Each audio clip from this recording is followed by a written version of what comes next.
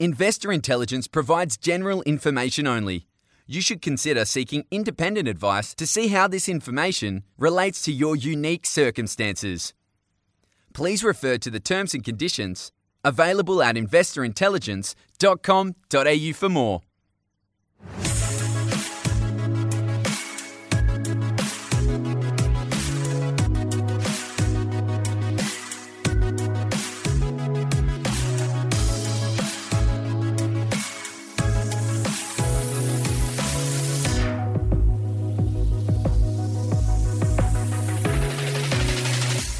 Guys, welcome and thank you for tuning into this week's episode of Investor Intelligence, brought to you by the team at the Property Mentors. It's your weekly podcast for all things investment, and as always, hosted by me, Phoebe Sikowski-Wallace.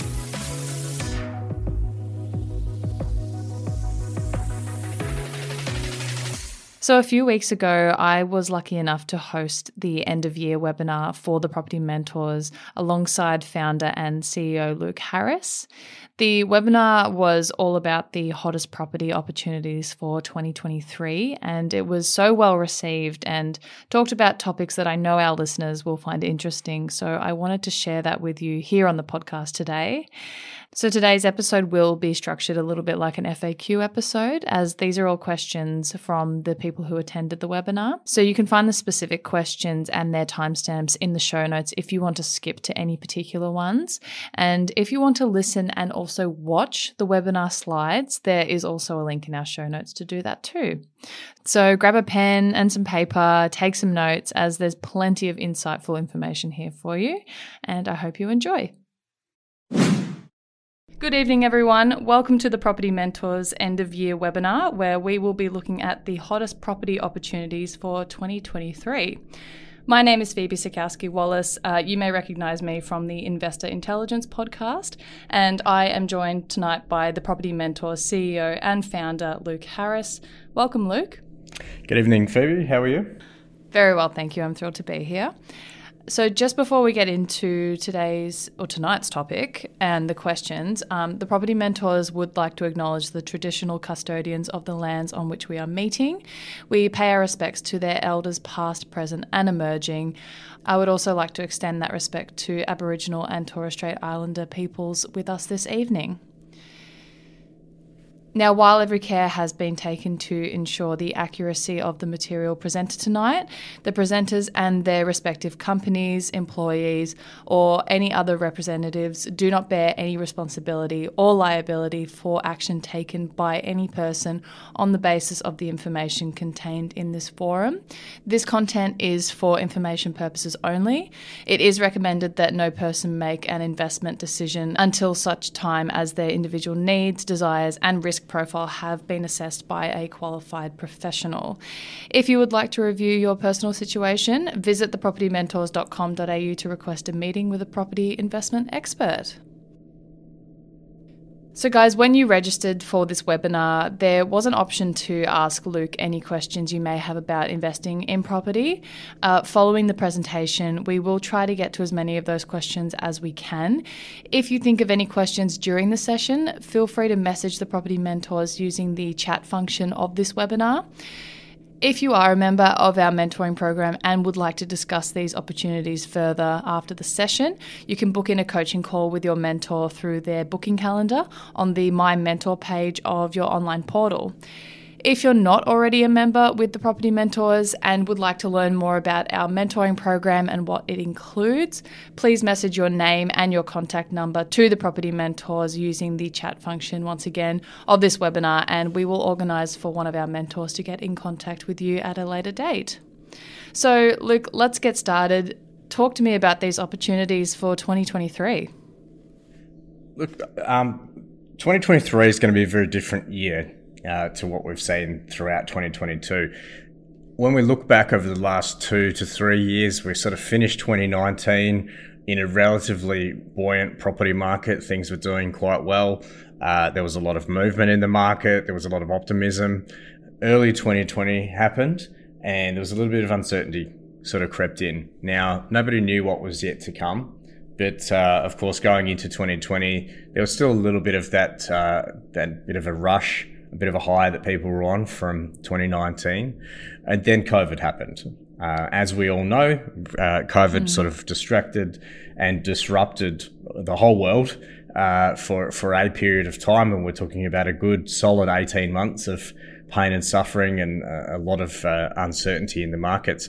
But as we know now, looking back, 2020 and 2021, especially in Australia, in capital cities, property prices did extremely well. A lot of people stepped out of the market during 2020 and decided to wait and see what happens. A lot of experienced investors went out there and bought a lot of property throughout 2020. And I know that myself and another of our team went out and bought property in 2020 and throughout 2021. So bringing us up to the end of 2021, we sort of started to see a bit of change back in the market where people realised that 2020 was a good year for property, despite being a bad year for health and mental health in particular, lockdowns around the country, travel restrictions. It was a pretty horrible time. But coming up to the end of 2021, people realised that property prices had done quite well. So people sort of started dipping their toes back in the water towards the end of 2021. A lot of investors went out and bought property in the second half of 2021. And going into this year, 2022, people realised that whilst interest rates were going up, they didn't want to miss out on getting into property. So what happened was that we sort of got back into, I wouldn't quite say a normal property market, but 2022 was very much a more stabilised property market where people were getting out there again and buying property and happy to take on the risk of investing again, like they were back in 2019. So for the best part of 2020 and 2021, there was a lot of uncertainty and a lot of people just sitting on the sidelines. And moving into 2022, it sort of got back to more people coming into the market. And then, of course, the second half of 2022, we've seen interest rates just continually rise, and they've risen again for December. And, we're going to see, a lot higher rates next year than what we saw in 2021. So the opportunities really moving into 2023, I guess it comes down to a few different things. A lot of people really now with higher interest rates that they've never seen before. Some people that have bought in the last few years have never seen rates this high. If you've been in the market for 10 or 15 or 20 years, this is just a normal interest rate cycle. And so for me, where the interest rates are sitting right now, it's not scary, it's not surprising, and it's certainly not something I'm worried about. But I can understand if people got into a mortgage at 2.5% that's now going up to 5.5% or 6.5%. I can see how that would be scary for a lot of people. It's a huge amount of extra cash to put in. So one of the opportunities that people are really going to be looking out for, the hottest opportunities for 2023, are going to be properties with higher yields. So what we're talking about is finding properties that give us a higher percentage yield return, so a higher rent versus the expenses. And what that means is looking at different types of properties around the country that give us higher rental returns, being one part of that. Something that's going to give us a capital growth percentage as well, of course, but then we're looking at something that's going to give us good depreciation and tax benefits.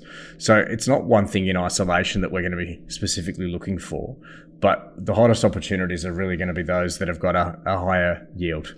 And I think that's what people are going to be looking for in 2023.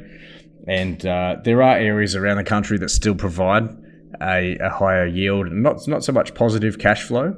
A lot of people think that positive cash flow is going to be a regional area or somewhere with a very small population and low demand for property. It's not always the case. There are some great opportunities around the country to get that higher yield, but still have access to capital growth. And that's not necessarily a property market as such. It's not an area or a particular suburb or a region in particular. It's a property type. So what we do very well is to do that research around the country as to which areas are providing that really nice balance between yield and capital growth. We don't want to be chasing capital growth only to the detriment of having the yield's so low that we can't support the investment. But at the same time, we don't want to be chasing yield so much to the point where we get zero capital growth in those properties. So getting that fine balance is really going to be where the hottest opportunities are, and making sure that it fits our personal situation and our personal goals. So I think that's what we need to be focusing on for 2023. The next thing we see for 2023 is sort of people sitting out of the market a little bit, in that those that are not ready to buy might be worrying about interest rates and looking for other investment types. And we see that through 2023, there's going to be a lot more focus on people parking their money and potentially sitting on the sidelines for a little while, or maybe they've made some money in their investments throughout the last 2 or 3 years and they're waiting for their next opportunity to come up. And so one of the things that we see being a big thing for 2023 is peer-to-peer lending. And I think peer-to-peer lending is going to become a lot more popular. It's becoming a lot more commonplace for people to do this sort of lending. And what that means basically is people to lend money to either other investors or other developers to go out there and basically get a higher percentage return. Again, going back to that yield and cash flow situation. And by doing peer-to-peer lending, you're able to potentially get a higher return than what you can get on that money by leaving it in the bank or leaving it in an offset account, which can help you to cover any shortfall that you might have on other parts of your property portfolio. So, for example, if I've got some money in savings and it's parked in my offset account, maybe I'm saving 5 or 6% interest, but if I can go out there and get 8 or 9 or 10% return on that money, then that's going to help me cover the shortfall I might have on the property. And so just being smart with your money, and I guess moving your investments around, and I guess shuffling and reviewing your portfolio, any spare money you've got or any excess cash you've got in an offset account or savings, or maybe you've got a self-managed super fund that's not performing the way that you want it to, using peer-to-peer lending can really help you to offset the shortfall that you can have on other parts of the portfolio. So if you've got a property that's costing you $100 a week out of pocket, where can you use other funds to make that $100 a week up without you having to fork it out of your own pocket? So it's being smart with your investing, finding peer-to-peer opportunities, and really understanding how peer-to-peer lending can really help you to balance your cash flow situation, especially as rates go up and continue to go up. Now, predictions for 2023, we do expect rates are going to continue to go up in the first half of 2023. They are going to stabilize and probably come back down a little bit as inflation gets under control, but nobody has a crystal ball. And it's very hard to predict exactly how high rates will go, and when they do hit their peak, how far they will come back. So global economy obviously is going through some challenges, but we're starting to see the back end of a lot of those challenges around the world, and we are starting to see a little bit of stabilization, but inflation here in Australia is still quite stubbornly high, and the only way to address that is to bring interest rates back up to more normal levels. And that's what we've been seeing. So I think peer-to-peer lending is going to really help people to manage their cash flow throughout 2023. Yeah, thank you for that, Luke. Yeah, it's definitely been a big couple of years, and sounds like we've got a big year ahead as well, and a lot for people to think about. Now, Luke, just before we get into the questions, are there any other trends that you want to talk about or mention?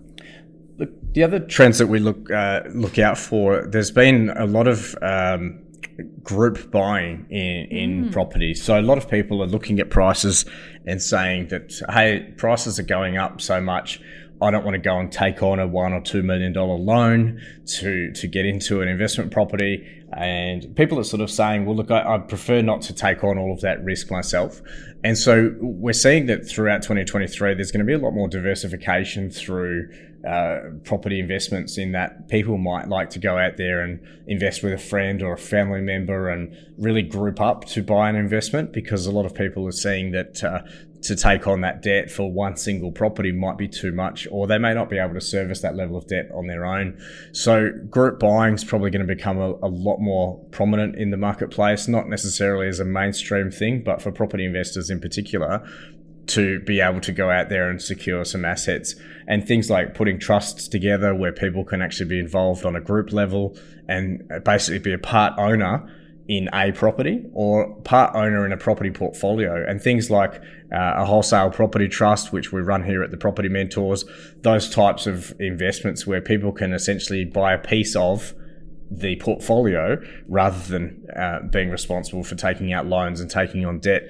And we've found over the years that our wholesale property trusts have been quite an active part of people's portfolio, in that they can invest small amounts of money into that, $25,000 per unit they can get into, and essentially that's buying a part of a property trust which is managed under the small scale rules with ASIC. And those types of things can allow people to be involved in building a property portfolio without necessarily getting into debt or having the risk of buying just one property, and being able to access a diversified property portfolio. So one of the opportunities I see for 2023 is more people getting involved in those types of opportunities where they're a shared investor. And it is something that a lot of people may not have heard of before, or how do I even access something like that? And I think that's something that a lot of people will be interested in finding out a little bit more.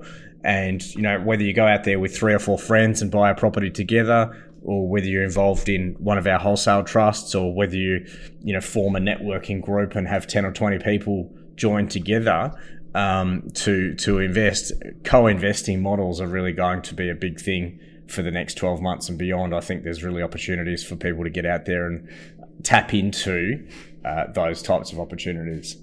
One of the other opportunities that I would probably see for 2023 is people to downsize and diversify a little bit. So what I mean by that is that there are a lot of people that have benefited from low interest rates over the last few years, that have bought properties. They've probably performed well.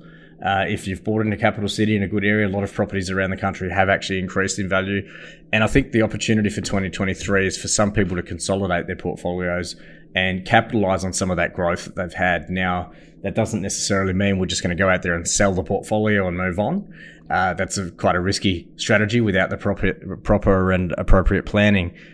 But there is opportunity for a lot of people that have actually been able to ride the wave, as they say, to consolidate and diversify their portfolio into other assets. So what I mean by that is that there's a lot of assets around the country that have actually grown in value through the low interest rate environment that we've seen over the last few years, but the growth on those properties may be limited moving forward. And it's about reviewing the portfolio, looking at what you've actually been able to generate over the last few years, and really do some figures on where you see that portfolio going moving forward. One of the tools we use here at the Property Mentors is a software platform called Augur Investor. We use that software program for all of our forecasting. If you go to the website, augurinvestor.com.au, you can have a look at that and actually go through doing your forecasting on your property portfolio, punching in all of the figures on where your property numbers sit. Because as an investor, you want to behave like a professional investor, don't you? You don't want to go out there and just guess. And a lot of people are out there using spreadsheets and kind of hoping that they've got all their figures correct. And when we use Augur Investor, it allows us to actually punch in all of the figures on the property, do proper forecasting, and from that, we can use that as a tool to really analyze the portfolio, look at where we're going for the weeks and months ahead. And obviously that allows you to look into the future and see where your portfolio is headed for the next 6-12 months and beyond. So I think that tool is going to be very helpful for people. And a lot of people in 2023 will be able to cash in on some of the equity they've created, or be able to sell out of those assets entirely. Yeah, it's a fantastic program. So thank you for that, Luke. Are you happy to get into some questions? Because we've got some people wanting to ask them. Yes, I'm sorry. No. have probably a lot of questions as there. Always. As you know, I can talk all day. We love you for it. Look, when we talk about the opportunities for 2023, that's not an exhaustive list, of course. They're just some of the opportunities that we see coming up for the year ahead. And I think that, yes, there are other opportunities out there. One of the things that I like is the fact that every investor's situation is different, and so these opportunities are quite broad. We do see that there are some headwinds still for property in the year ahead in some markets, but there are markets that are definitely going to outperform. Of course. So we do have some questions that have come in from the registered attendees for tonight's webinar. And first up, we have a question from Gabrielle. It says, Luke, in your opinion, what is the best way to increase momentum in property acquisition? Best way to increase momentum. Look, Gabrielle, it's a really good question. Increasing momentum, I guess, is a difficult thing without having all of your figures in front of us. Right? If you've got one property and you're looking to get your second one, increasing momentum is only going to happen by you coming up with a deposit, getting out there, taking on another loan.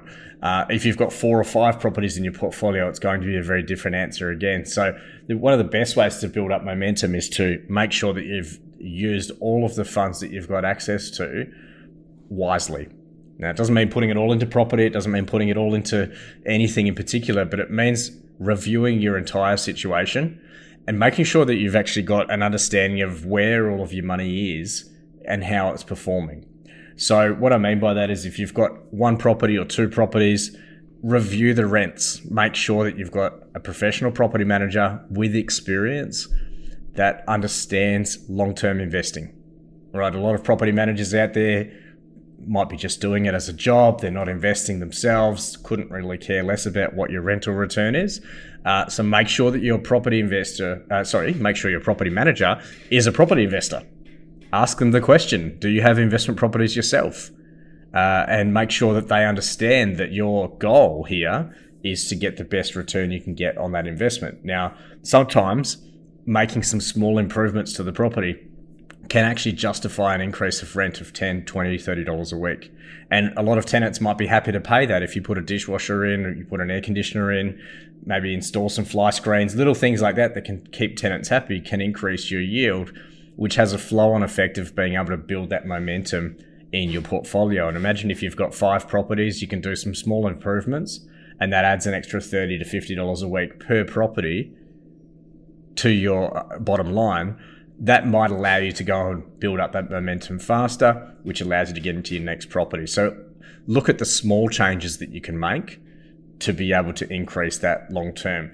Look for efficiencies that you can have with your loans. Try and save money on your loans, but spend good money for property management, right? Don't try and cut corners on the people that are actually looking after the asset for you. Finding the cheapest property manager is a disaster in waiting.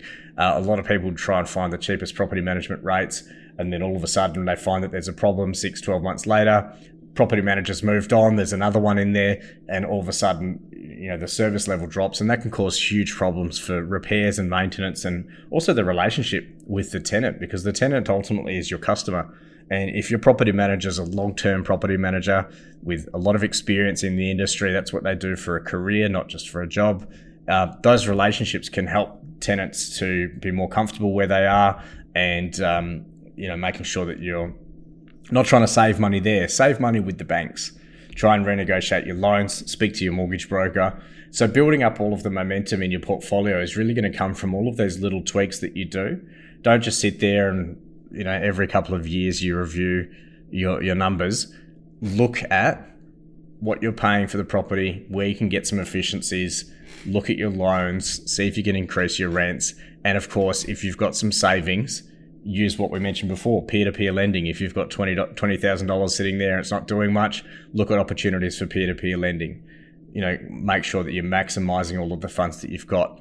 If you've got a self-managed super fund, then talk to your accountant, talk to your mentor about what property opportunities you can do to go out there and build those funds as well, so that you can go and do that. Of course, making sure that you're getting all the correct advice around that before you go and make any financial decisions. We're not here to give financial advice, but we can talk about the opportunities if you come to us with some funds to invest. So, those types of things can actually help you to build that momentum, and really just making sure that you understand where your money is at any point in time, where it's invested, who it's with, and what returns you're getting on that investment. Beautiful. Yep, there's plenty in that answer for you. Thank you, Gabrielle, for that question. I hope you found that helpful.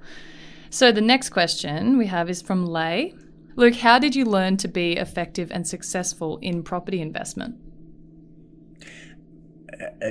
Effective and successful. I think over time, the more you do something, the better you get at it. It's the same thing with playing tennis, right? You go out there and play tennis and you hit the ball on a wrong angle, it flies over the net, then goes over the fence and then ends up in the neighbour's yard. You practice that enough times, you'll get it right and land it in the square. I think being across your portfolio, being across where, like I said in the last comment, is being across where everything's at and understanding that investing in property is for the long term, but also understanding that building your property portfolio needs to be treated like a business. A lot of people are getting emotionally connected and emotionally involved in their property portfolio. And I like this street, or I like the location, or my friend lives around the corner. I like the kitchen. All of these emotional connections to investing that really can become a distraction for you. So my focus over the last couple of decades has been around treating my investing like a business, talking to my advisors, making sure that I have a fantastic relationship with my accountant, my own mentors that I use as well, but also understanding that by treating it like a business, we're taking a long-term and a non-emotional approach to investing. So being successful in investing is going to look different for everybody. Some people might just like to pay off their own home, and that's enough for them. Some people want to create a passive income and have their own family home paid off. Others want to go out there and build multi-million-dollar property portfolios and have private jets and fancy homes and first-class travel, right? Wherever that is for you, understand what success looks like, work backwards from the end goal, work with a mentor, somebody that's going to keep you accountable and keep you on track, and enjoy the process. See, property investing can be a lot of fun, and if you're doing it the right way with a good team of people around you, enjoy the process. It's not an overnight thing. It's not a get-rich-quick scheme. It's probably going to be something that you're going to do for the next 5, 10, 20 years or more. Ingrain your property investing into your life. Learn about it. Ask questions. Be involved, but also be excited about it, because property has massively changed my life. I don't know what I would be doing if I wasn't doing property. I'll be doing property for the rest of my life. And I think focusing on that long-term goal is so powerful. And I think to be successful in anything in life, you need to focus on that end goal and do whatever it takes to get it. So get out there and get started, basically. Get started, or if you've been sitting on your hands for a little while, pick yourself up, dust yourself off, get back out there. Yeah, exactly. Well, thank you, Leigh, for that question. So question number 3, this one is from Marek. It says, what could I achieve after 10 years investing in property? I guess that's an interesting question. It does come back down to your income and your servicing, how much debt you can take on, what your risk for appetite, what your appetite for risk is, and really what your end goal is, what you could achieve for a 10-year time frame. The sky's the limit, really. If you've got a very conservative approach, you might go and buy 2 properties over that 10-year period. If you've got if you're a little bit more hungry and you've got the income to support it, there's no reason why you couldn't build a $2 million, $5 million, $10, $20 million property portfolio over that time. But really the focus on that question should be around what do you want to achieve over a 10-year period, rather than what can I achieve. Once you know what you want to achieve, we can work backwards from that, and we use a mathematical formula to work out whether that's actually possible, right? So if you're earning $40,000 a year at the moment, and you've got no deposits saved up, and you want to have a $45 million property portfolio and a private jet, we're probably a little bit further away, a little bit further apart than where we should be. But at the same time, if you've got one property with some equity in it, if you're earning $80,000, $90,000 a year, you might have some money in your super fund that you can talk to your accountant or financial planner about potentially investing that, and looking at a holistic view of your investing and where you want to get to. There's no reason why you couldn't build quite a successful portfolio over that time. But like I said, it does come back to what you actually want to achieve. First of all, working out if it's mathematically possible to achieve that. If it's not, what do you need to do to get there? And using forecasting tools, like we mentioned earlier, using Augur Investor to do that forecasting can really show you what the results could look like in 10 years. Yeah, fantastic. Yeah, so it'll be different for everyone, but you can achieve some pretty great things in 10 years for sure. If you want to, and if you're committed to it. Yes, Absolutely. exactly. So question number 4, this is actually a 2-part question from Thelma. Will the property market slow down, and how will increased interest rates impact the property market? So you touched on this a little bit before.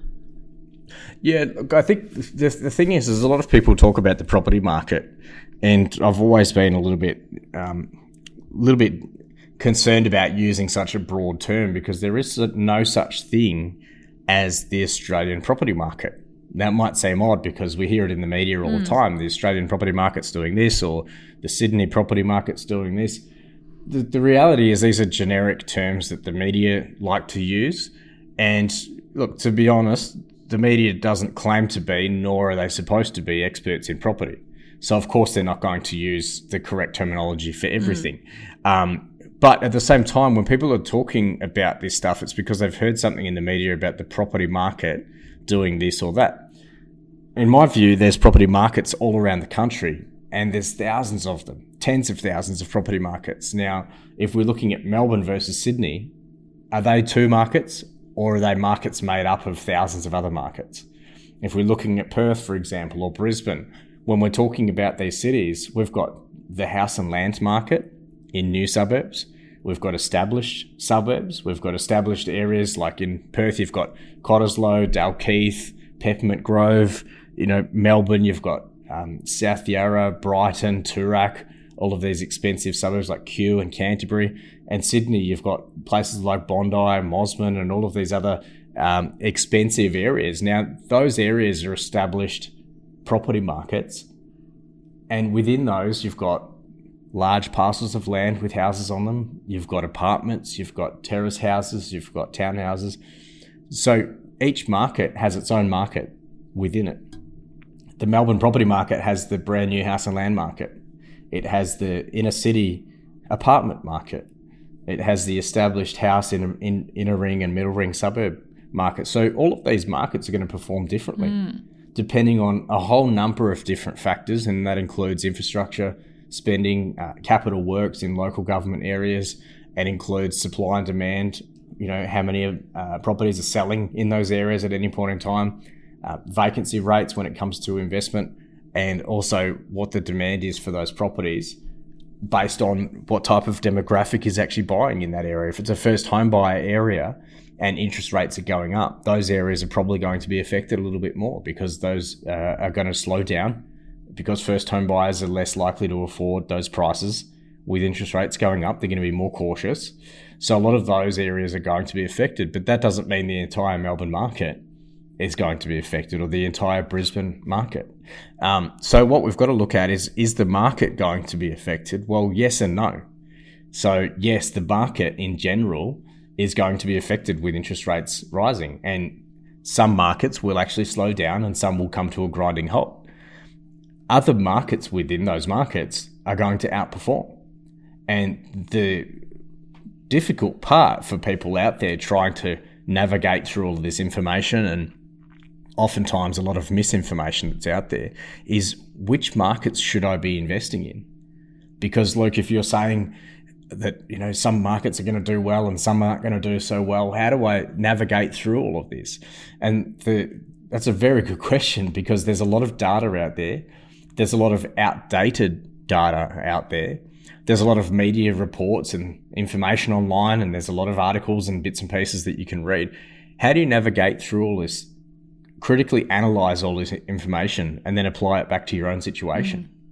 And the short answer is you can't, because the data is always changing. So the best answer I can give to that is saying, yes, interest rates are going to affect a lot of markets around the country.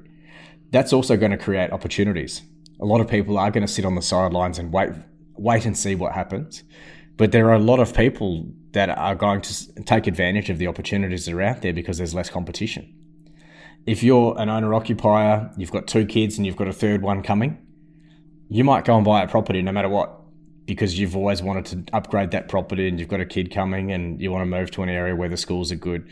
So people like that are going to continue to buy. They're not going to be affected by interest rates. But at the same time, there are going to be some amazing opportunities out there for 2023, and getting the right balance for you between capital growth, cash flow, and making sure that you can afford the property with interest rates rising is going to be critical to your success in property in 2023. So the main thing that we can suggest is, if you're looking at, whether the markets are going to go up, down, or sideways, make sure that we understand that whatever market you're investing in fits your goal, and understand that whatever the market does short term for the next 12 to 24 months, that doesn't mean that's going to change your results forever. So it might be a little bit tougher for the next 12 to 24 months in some areas, in some property markets, but that doesn't mean that it's going to be that way forever. Yeah. It's like having a bad hair day. Right? You might have a bad hair day for a few weeks, or if you have a bad haircut, but it won't last, and it will get back to normal, and you can look pretty again. So I think I would focus on the long term. That's the most important thing. What a great way to look at it. And thank you, Thelma, for that question. That's a fantastic one. I'm sure a lot of people wanted to know that one. So we have to move on. So our next question, the next couple of questions actually are from people wanting to talk about specific areas of Australia, Luke. So the first one is from Mick, and he wants to know, where are the best opportunities in regional Queensland and regional Australia in general? How do you measure a regional opportunity? Look, a regional opportunity, a regional area as such, is something that's not a capital city. They're designed as satellite cities, areas that you'll see around the country that obviously have smaller populations. Now, that can range from 100,000 people down to 5,000 people. So a regional opportunity can be all over the country. Where specifically in Queensland is very hard to sort of suggest where's going to be a great market. Like we said in the last question, there's different markets within the markets. So in regional Queensland, for example, you might have some amazing opportunities to go and buy farmland, that's 100 acres or more. They might be the best opportunities, but they also might be $5 to $10 million.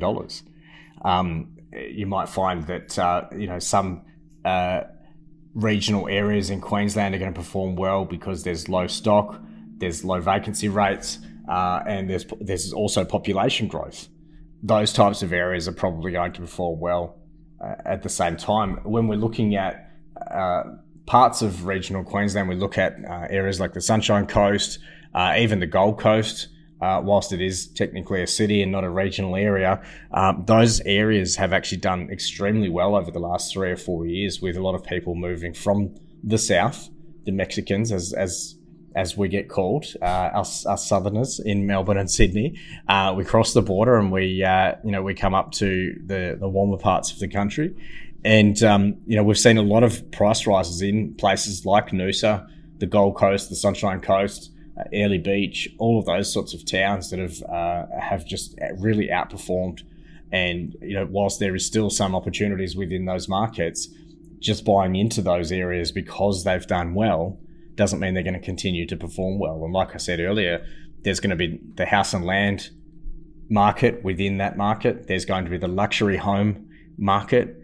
There's going to be the waterfront market. There's the apartment market. And then, of course, there's the high-end apartment market as well. So there's a whole lot of different factors. Like we said before, we need to consider other parts of the country, other regional areas that are going to perform well. Could be those centres where there's infrastructure spending. So Victoria has a huge amount of infrastructure projects for regional Victoria. There's Bendigo, Ballarat, Shepparton, Geelong. A lot of those areas are going to have increased growth in the years ahead. But like we've said, there's markets within those markets that are going to perform well, and doing your research is very, very important because it's regional areas, not always, but it's traditionally seen as a little bit more risky. But understanding the numbers and understanding the research can minimise the risk and make sure that you understand the market that you're actually getting into.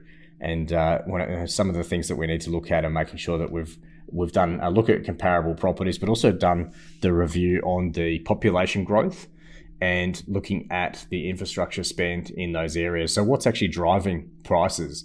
Is it all Sydney and Melbourne people moving, or is it people moving from other parts of Queensland? Is there a supply issue? Is there going to be more stock coming on the market soon that could cool down prices. Are the prices that we're seeing in some of these regional areas, are they a permanent shift or is it a temporary spike in those markets? So these are some of the things that we look at here at the Property Mentors to make sure that we're ruling out very quickly a lot of areas that aren't going to fit that criteria. Whenever we're looking at a property, there's over 100 pieces of data and information that we look at and we review to make sure it fits our investment criteria. And a lot of properties will just fall between the cracks. They're not going to suit for a number of reasons. And typically, a lot of properties that might look great on the surface really don't stack up and don't qualify for us to invest in once we start digging in deeper. So I guess there really needs to be a reason why you are looking at buying a regional property in Queensland specifically, and we need to find out what the reason is. If you live in Queensland and you want to buy in regional Queensland because your mates have heard about this particular area that's going to do well, make sure that you're doing that research and looking at other parts of the country to compare with, rather than just looking at the state or the territory that you live in. And this is where Augur can come in and help as well? Look, Augur Investor, like I said earlier, is a fantastic tool. We use it every single day, many times a day, of course. And I've got quite a substantial amount of money invested in Airlie Beach as a regional area. There is a huge shortage of properties. The council have already identified that there is a backlog of developments that need to be approved. And, using Augur Investor really helps us to do the forecasting on that, using that data to look at places like Airlie Beach and Cannon Vale, to make sure that we understand the numbers behind that, look at what's coming on the market. We've got vacancy rates of less than 0.5%, and it has been that way for at least 2 years now, where there's literally no stock on the market. Nothing's coming up. Anything that goes on the market gets sold very quickly. Days on market is reducing, and that's just been a super tight market for a long time because nothing was built in that area for the last 10 or 15 years. After the GFC, it's been very, very quiet. So finding opportunities like that can be very, very helpful in making sure that we've got an understanding of exactly pinpoint laser precision which type of property is going to be in demand, and we've identified that specifically in that market. And the Augur Investor tool has just been amazing to be able to do the forecasting on that and to really do the numbers on which properties are going to outperform. Yeah, thank you, Luke. And thank you, Mick, for that question. So the last question we have time for tonight is from Kay. And this is, what is your outlook on the Perth market? Will it continue to climb? So, Luke, you're originally from Perth. You haven't lived there for a while, but what's your answer to this one? The short answer is yes. Perth is going to do well in general. And like we said before, there is no such thing as the Perth market. But overall, Perth is going to continue to do well. Sydney and Melbourne have continued to increase in value. Brisbane has done extremely well. A lot of people seem to be relating that to the Olympics, which I don't think is real. There has been a lot of price growth in Brisbane because Melbourne and Sydney have been expensive. Also, like we mentioned, people have been moving from Sydney and Melbourne up to Brisbane because they've realised they can work from home after the pandemic, and they've just decided enough's enough. We're going to finally do it. Life is short. Let's move north like we've always planned. And so Brisbane's done very well out of that. Perth's no different. Perth is a growing city. It does have a lot of challenges ahead as far as its diversification of its revenue and income to move away from mining over the next 10 to 20 years, which it needs to do. But Perth itself as a city has actually got some great opportunities now. Where those opportunities are in Perth is going to vary a little bit because there's different regions and different pockets within Perth that are going to outperform. On the radar for us right now, it's finding affordable townhouse and house and land opportunities. A lot of Perth, when I was growing up in the northern suburbs of Perth, it's grown south and north as far as the eye can see, almost 100 kilometres in every direction, up and down the coast. And what Perth's done over the last decade or so has decided that it needs to become a more compact city. And Perth definitely didn't copy what the East Coast did, because I know anyone from WA that's listening right now, we didn't do it because the East Coast have done it. We've done it on our own. WA likes to do things on their own and definitely not like the East Coast. And I know friends of mine that'll be listening to this that'll laugh at that. But the end of the day is Perth has realised that it needs to become a more compact city. And yes, it does have to copy what has worked on the East Coast. What has worked in Sydney and Melbourne is becoming more compact cities, rather than just having an urban sprawl that goes forever and ever. The state government has realised in WA that they need to have more hospitals and schools and shops and public transport within the boundaries of what's already been built, rather than just continuing to go up and down the coast. And us WA people, we're called sand gropers. We love being near or on the beach. And, so for that reason, everyone likes to live near the beach. But at the same time, Perth has the ability to have infill developments within existing and established areas, and Perth has been waking up to the opportunities that it has to create more density within its existing borders. And yes, it is a massive state. If you put a picture of Europe inside WA, fit most of Europe inside Western Australia. And you've got so many more millions of people living in Europe than you do in WA. So, Perth being the most isolated city in the world, really has opportunities to fill in the gaps, I guess, and have higher density in the areas that it's got. So Perth is going to do well. It's definitely on our radar. I've got a dozen or so properties in WA myself, and they've been performing quite well. But there are, opportunities in WA that we'll be keeping on the radar and really looking out for in 2023. It doesn't mean Perth in general is going to do extremely well across the board, but there are opportunities, and I do believe Perth is going to do well in the year ahead. Guys, thank you for listening, and I hope you found that helpful. Remember, if you want to know any more about anything that has been discussed in this webinar, or you want to get in contact with one of our mentors, please head to thepropertymentors.com.au to book a discovery call. As for the podcast, we will still be releasing episodes over the holidays, so do tune in for those. We'll be releasing a summer series episode and Luke's top book recommendations for the new year. Other than that, and on behalf of the team here at The Property Mentors, we wish you a very safe and happy Christmas and New Year's.